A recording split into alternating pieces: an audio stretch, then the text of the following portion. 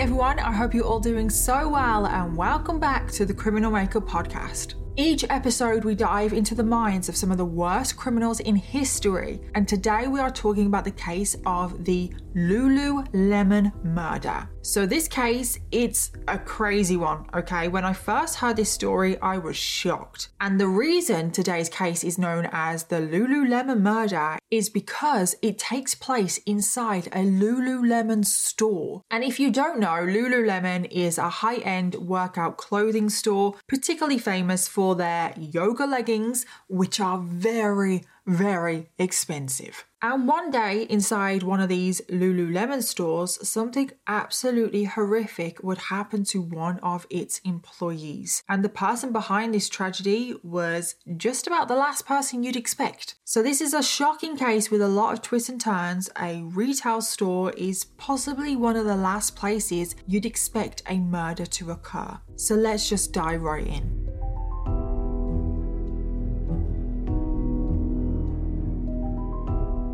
This particular Lululemon store was located in Bethesda, Maryland, which is quite a wealthy suburb and is very popular with workers from Washington, D.C. because it's only like 10 miles away. So on Saturday, the 12th of March, Rachel, who is a manager at Lululemon, arrives at work at the Bethesda store. She arrives at around 8 a.m.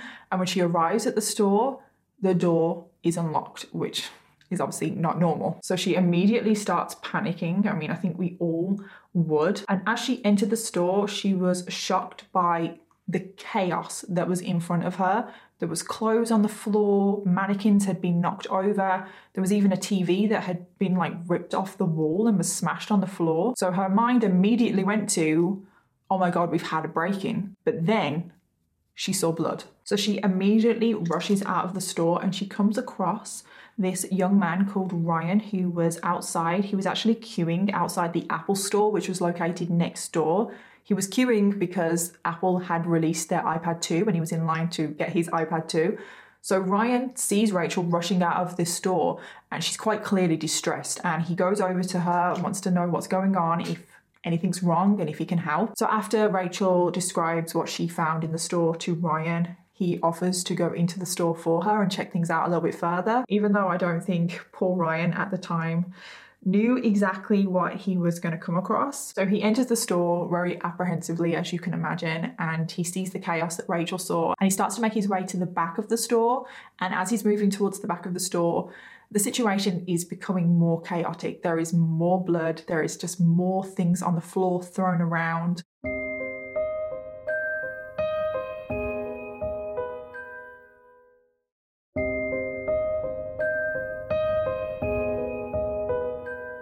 Ryan spots a door right at the back of the store that's kind of slightly ajar. So he goes towards the door. He wants to see what's going on because it does look like there's a lot of blood coming from this room. So he goes to push the door open and he can't. There is some resistance. It's like something is blocking the way. So he pushes the door a little bit harder and the door does open, and he's absolutely horrified because the door was being blocked by a body and there was blood everywhere. There was blood sprayed all up the walls. There was blood all over the floor.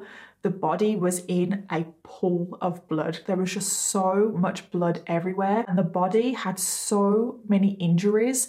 Ryan couldn't even identify whether the body was a male or a female at the time. That's how extreme the injuries were. Ryan turns to leave the store. However, as he does so, he kind of hears like a muffled groan coming from one of the staff toilets. He did go and check it out, and I can't even imagine what is going through his mind right now. He must have been absolutely terrified. I mean, he got up that Saturday morning, just thought it was going to be a normal day. I mean, obviously they all did, but Ryan just went to get his iPad too. But he went to the staff toilets and he could see some legs sticking out of the bathroom door. And as he gets closer, he finds a woman that is also covered in blood. She has quite a substantial injury to her head. Her body is covered with like small cuts everywhere. The crotch area on her leggings had also been completely savagely removed, and she was tied up with zip ties. Her hands and her feet were like completely bound, but thankfully she was still alive. Ryan could see that she was breathing. So when the emergency services arrived, the body that Ryan came across first, the one that was just so badly injured he couldn't even identify them, she was identified as a woman whose name was Jana Murray, and very tragically she was pronounced dead at the scene. Now Jana Murray was 30 years old, or should I say 30 years young. She was so incredibly young, and she was just somebody that everybody loved. She always had this huge smile on her face. She was always happy to help, and she just really lived life to the full. She was very adventurous. She traveled the world. She was definitely like an adrenaline junkie. She loved skydiving and rock climbing and bungee jumping. And at the time of her murder, she was actually studying for her master's degree at Johns Hopkins University for business and communications. And she actually studied Lululemon as a company as part of her degree, because she just loved the ethos and the philosophy behind the brand. She loved that kind of way of life. So one of her professors actually encouraged her to get a job at Lululemon, and that is how Jana ended up working at the Lululemon store. She was also in a happy and loving relationship. She had known her boyfriend since the 7th grade. And what was so incredibly tragic is that he was planning on proposing. So the other woman that was found at the scene, the one that was in the bathroom, was also a Lululemon employee. And she was identified as Brittany Norwood, and she was 28 years old. And luckily, like I said, she was still alive. She did survive this brutal attack, and she was rushed straight to hospital. And she did have one major injury to her head, but very luckily, a lot of her other injuries were very superficial, like the cuts all over her body hadn't actually gone that deep. So because her injuries weren't that bad, the police were able to talk to her relatively quickly and get an account of what exactly happened in that store. So Brittany started by telling the police that both her and Jana were on the late shift on Friday the 11th of March, the night before, and they closed up the store around 10 p.m.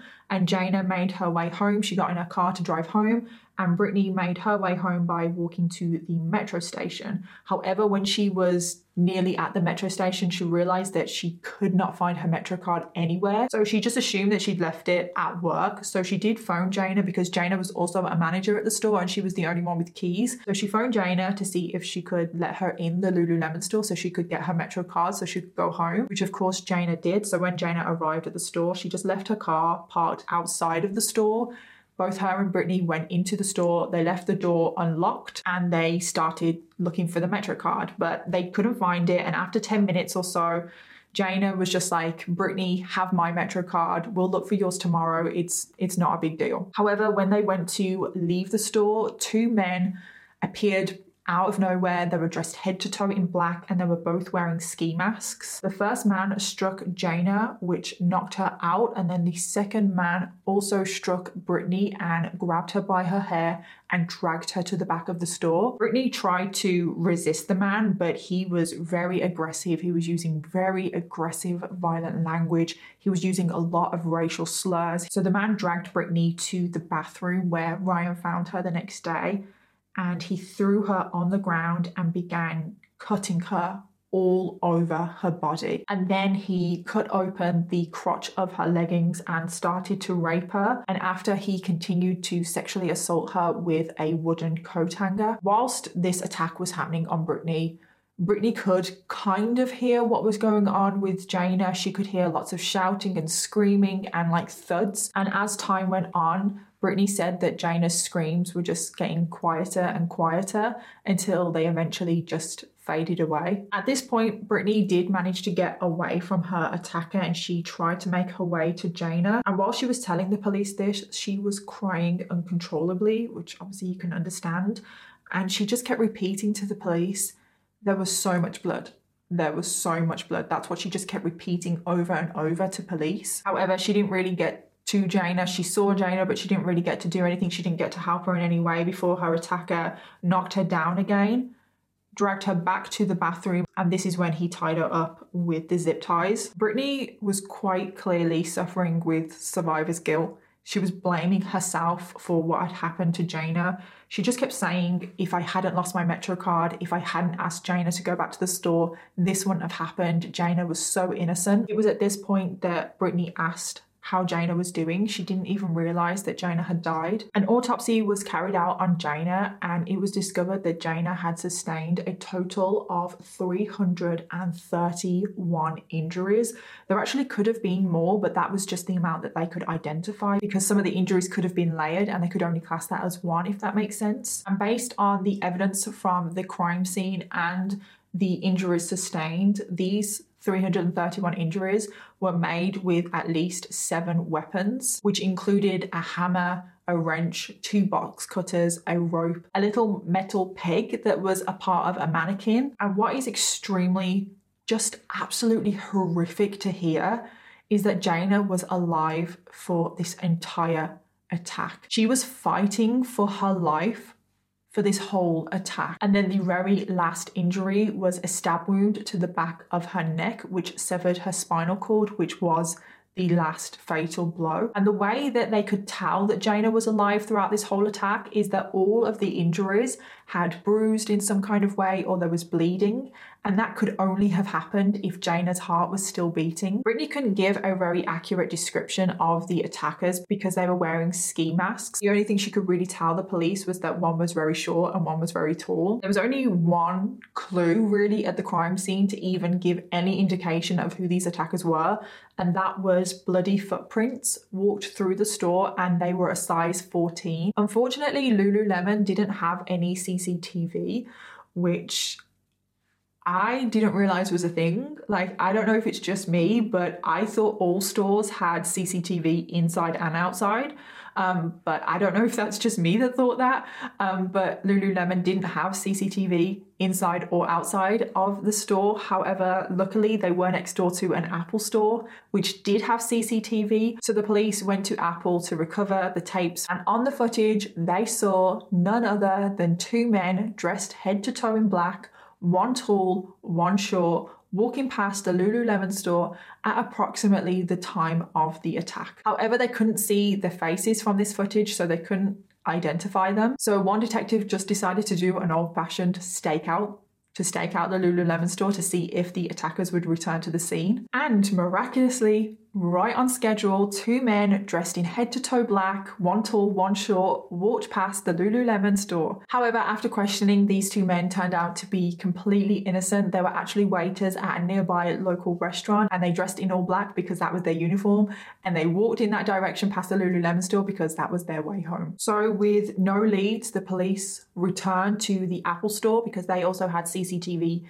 cameras inside the store. And on the night of the murder, from 10 past 10 to 19 minutes past 10, it was clear that the Apple employees could hear a commotion coming from the Lululemon store. I mean, you can visibly see them on the CCTV footage walking over to the wall. So the police questioned the employees working that evening because they wanted to know exactly what they could hear and if that could give them any leads as to who these attackers were. And the Apple employees just said that they could hear a combination of screams, strange thuds, and hysterical voices. They could make out 2 female voices. One angrily shouted, quote, "Talk to me, tell me what's going on. Why won't you tell me?" And then the other female voice saying hysterically, quote, "Stop.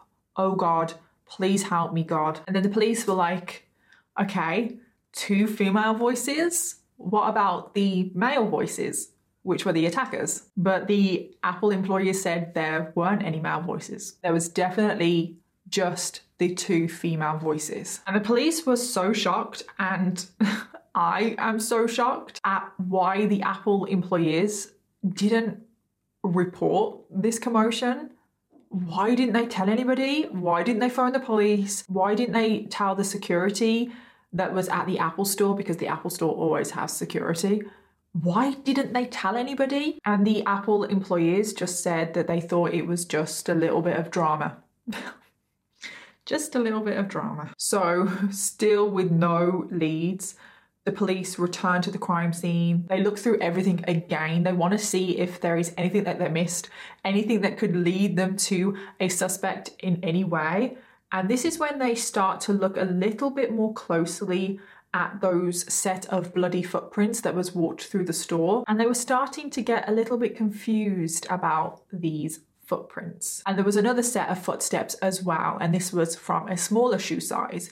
And the size 14 footsteps were always on top of the smaller set of footsteps. There was no overlapping whatsoever, which is what you would expect from a violent attack, from the attacker and the victim going back and forth. You would expect some overlapping, but there wasn't, which is very, very strange. And then a shocking discovery was made.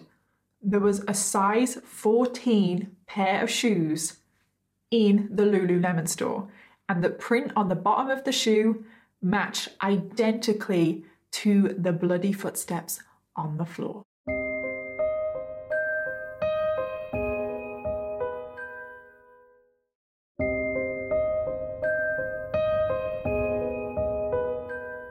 The police returned to Brittany and they asked her about these shoes. They're like, what's the deal with these shoes? Because they were just on a shelf. They were like, why is this random pair of shoes just on the shelf? And Brittany said that they belonged to the store and they just kept some pairs of shoes so customers could try on the leggings, the workout gear. And if they didn't have their own trainers, they could try on the store trainers. So that is why those size 14 trainers were just there. So now the police were getting a little bit suspicious. The crime scene was just not adding up. It was not as it first seemed. Firstly, they realized that all of the weapons that were used in the attack all came from a toolbox that belonged to the Lululemon store. The zip ties that were used on Brittany were also zip ties that belonged to the store. It just seems very strange that these two attackers came to the Lululemon store completely unprepared. They didn't bring their own weapons. They didn't bring anything. Like, wouldn't they at least like have something on them? The bloody footsteps as well never left the store. Another thing that was just extremely bizarre to the police was the differences between the injuries that Jayna had sustained and Brittany. Brittany, in comparison to Jayna, had come off relatively lightly. As well, the investigators were just a little bit confused about these attackers. I mean, they just seemed too evil to be true. I know it's not impossible to get people that evil. We all know those really infamous murderers, serial killers. Yes, you can get people that evil, but it's rare. And what's even more rare, yes, I know this happens as well, but it's rare to get two people so evil that are just on the loose together. So one detective kind of had a little revelation that was very shocking, hard to believe. He didn't even want to believe it himself. He said, quote, "I don't think there were ever two masked men in that store. I think Brittany killed Jayna." Remember when Jayna drove back to the store to help Brittany look for her Metro card? Remember that she had her car and she parked outside of the store? Well, where was this car? Because the car was not outside the store. Well, the car was actually found 3 blocks away from the store, and there was blood found all on the inside of the car. And when the DNA results came back, it showed that the blood belonged to both Jayna and Brittany, and it also indicated that only one person had been in the car following the attack. And that person was Brittany. So the police questioned Brittany about the car, and Brittany claimed to not know what had happened to the car. And she also said that she had never been in the car. And obviously the police know that she's lying at this point, but they don't have any concrete evidence that Brittany killed Jayna at this point, so they can't arrest her. However, they were amazed that Brittany actually offered to come back into the station, and she said that she just had a little bit more information that she wanted to get off her chest. There was something else that she remembered. So now, in another completely shocking twist, Brittany tells the police she was in the car of the night of the murder. And she wasn't just in the car, she drove it. She said that her attackers forced her to move the car because they didn't want the car outside the store because it might grab some attention. So they forced Brittany to move the car and threatened to kill her if she didn't return back to the store. So let's just get this straight. Firstly, Brittany doesn't remember being in the car. And now all of a sudden, she was in the car. And she wasn't just in the car, she drove the car. She drove the car 3 blocks away. And then she walked back to the store. Brittany could have at any point gotten away. She could have kept driving. She could have alerted anyone. She even passed a police car. When she was driving this car 3 blocks away, she passed a police car. Yet she didn't think to tell them. She didn't think to stop. She didn't think to keep driving. She didn't think to get help for Jaina. I'm just like, at this point, I'm just like, what was going on in Brittany's head? Did she truly believe that the police were going to believe this story that she was telling? So at this point, the police just decide to come clean to Brittany and say, look, we think you killed Jaina. And when the police say this, she instantly clams up and just repeatedly keeps saying, I want to go home. I want to go home. The police decide to bring Brittany's brother into the room, thinking that maybe he could help. Maybe he could help her confess. So the police tell her brother everything that they have. After informing Brittany's brother of everything that the police have, they leave the room. They say, we'll give you a minute. Let Brittany calm down. Let her brother and Brittany just process everything, digest the information. What they were secretly doing was leaving the room hoping that Brittany would come clean to just her brother. The first thing that Brittany asks her brother, are there any cameras in this room? And her brother replies, no, I've checked. So Brittany's brother straight away just comes out with it. Did you do this? With Brittany responding, quote, I don't want to talk about it here. Did you tell me right now? Did you tell me? I just don't want to talk about it here. I mean, if you were innocent, your response would be no. Her brother was still pleading with her to tell him the truth, tell him what happened, with Brittany replying, I don't want everyone to be disappointed in me. Doesn't really sound like an innocent person. So I think at this point, her brother just assumes that she's guilty. So he starts to say, okay, we need to get you a good lawyer. We need to sort out this mess. Brittany then breaks down and starts crying and says, quote, I'm sorry. I don't know what to say. I didn't know what to do. It happened. I don't know what to do. Which, yes, she didn't actually say she did it. I mean, she kind of did. She said, I honestly paused for a brief second and then said, it happened, which is basically a confession. You wouldn't say that if you hadn't done it. They're in a police station. Even though Brittany and her brother didn't realize they were being recorded, they were, and the police were actually watching all of this on a live stream. So at this point, because that was basically a confession, the police have enough evidence now to arrest Brittany Norwood for the murder of Jaina Murray. And what is so horrendous is that Jaina's family found out about Brittany's arrest on the way to Jaina's funeral. What timing? That is the worst timing in the world. And they were numb with shock because they had thought Brittany had gone through this absolutely horrific attack with their daughter. They had so much sympathy for Brittany for going through this, for witnessing this. And then to find out that she has been arrested for the murder when you thought that she was also a victim. I can't even imagine what that would have done to Jaina's family. There was a plea deal on the table and it was up to Jaina's family whether to push for this deal or to go to trial and try and get the full sentence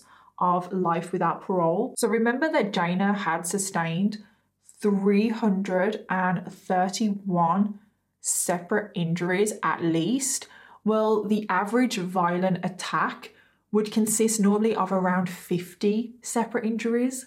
So there's a bit of a difference here. And also the attack on Jaina would have lasted approximately 15 minutes, which is actually a very, very long time when it comes to a violent attack. So this wasn't a crime of passion. This was a cold-blooded murder. And Jaina's family didn't want to risk having someone like this one day be released and just be able to roam the streets.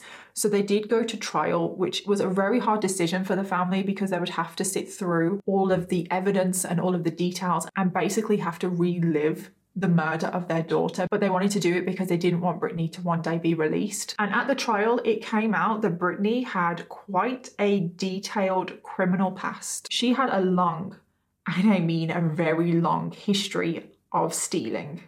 She would steal from even her family and her friends. And shockingly, Brittany had worked at a different Lululemon store and was caught stealing from that store, which is why she lost her job there. I don't know how she got another job, to be honest, but she did. She also had a history of violence. She was quite abusive to her ex-boyfriend when they were in a relationship, and her ex-boyfriend had to get a restraining order on her because she was stalking him and his new girlfriend, and she broke this restraining order within 2 weeks. She actually broke into her ex-boyfriend's home and stole some of his and his new girlfriend's possessions. So again, with the stealing. So the prosecutors finally laid out the motive of why they thought Brittany killed Jayna. In the weeks leading up to Jayna's murder, the employees at the Bethesda Lululemon store were starting to notice that their possessions were going missing. And this had only started happening since Brittany had started to work at Lululemon. There's a few other things as well that happened at the Lululemon store that the employees were a little bit suspicious of, but they didn't have any concrete evidence that it was Brittany stealing their possessions. So they all kind of agreed to just keep a lookout, just keep an eye on Brittany. Lululemon have a policy that every staff member's bag must be checked at the end of the day. I think that's quite common in retail. Jayna checked Brittany's bag on Friday, the 11th of March, and she found a pair of leggings that weren't paid for, even though Brittany said that she had paid for them. Jayna didn't trust Brittany because of the past behaviour, so she said that she would have to speak to the manager, Rachel, the next day. It was at this point that Brittany started to panic. She knew that she was going to get caught for stealing because she actually did steal those leggings. She thought she was going to lose her job again, and she couldn't afford to lose another job. So after leaving the store, this is when she started to plan out what she was going to do, how she was going to lure Jayna back to the store. And that whole "I've lost my Metro card" little story was completely fake. So as we know, Brittany did manage to lure Jayna back to the store, and this is where Brittany confronts Jayna. Do you remember the Apple employees that reported on what they could hear from the commotion in Lululemon? Do you remember that they said that one of the female voices was saying, "Tell me what's going on"?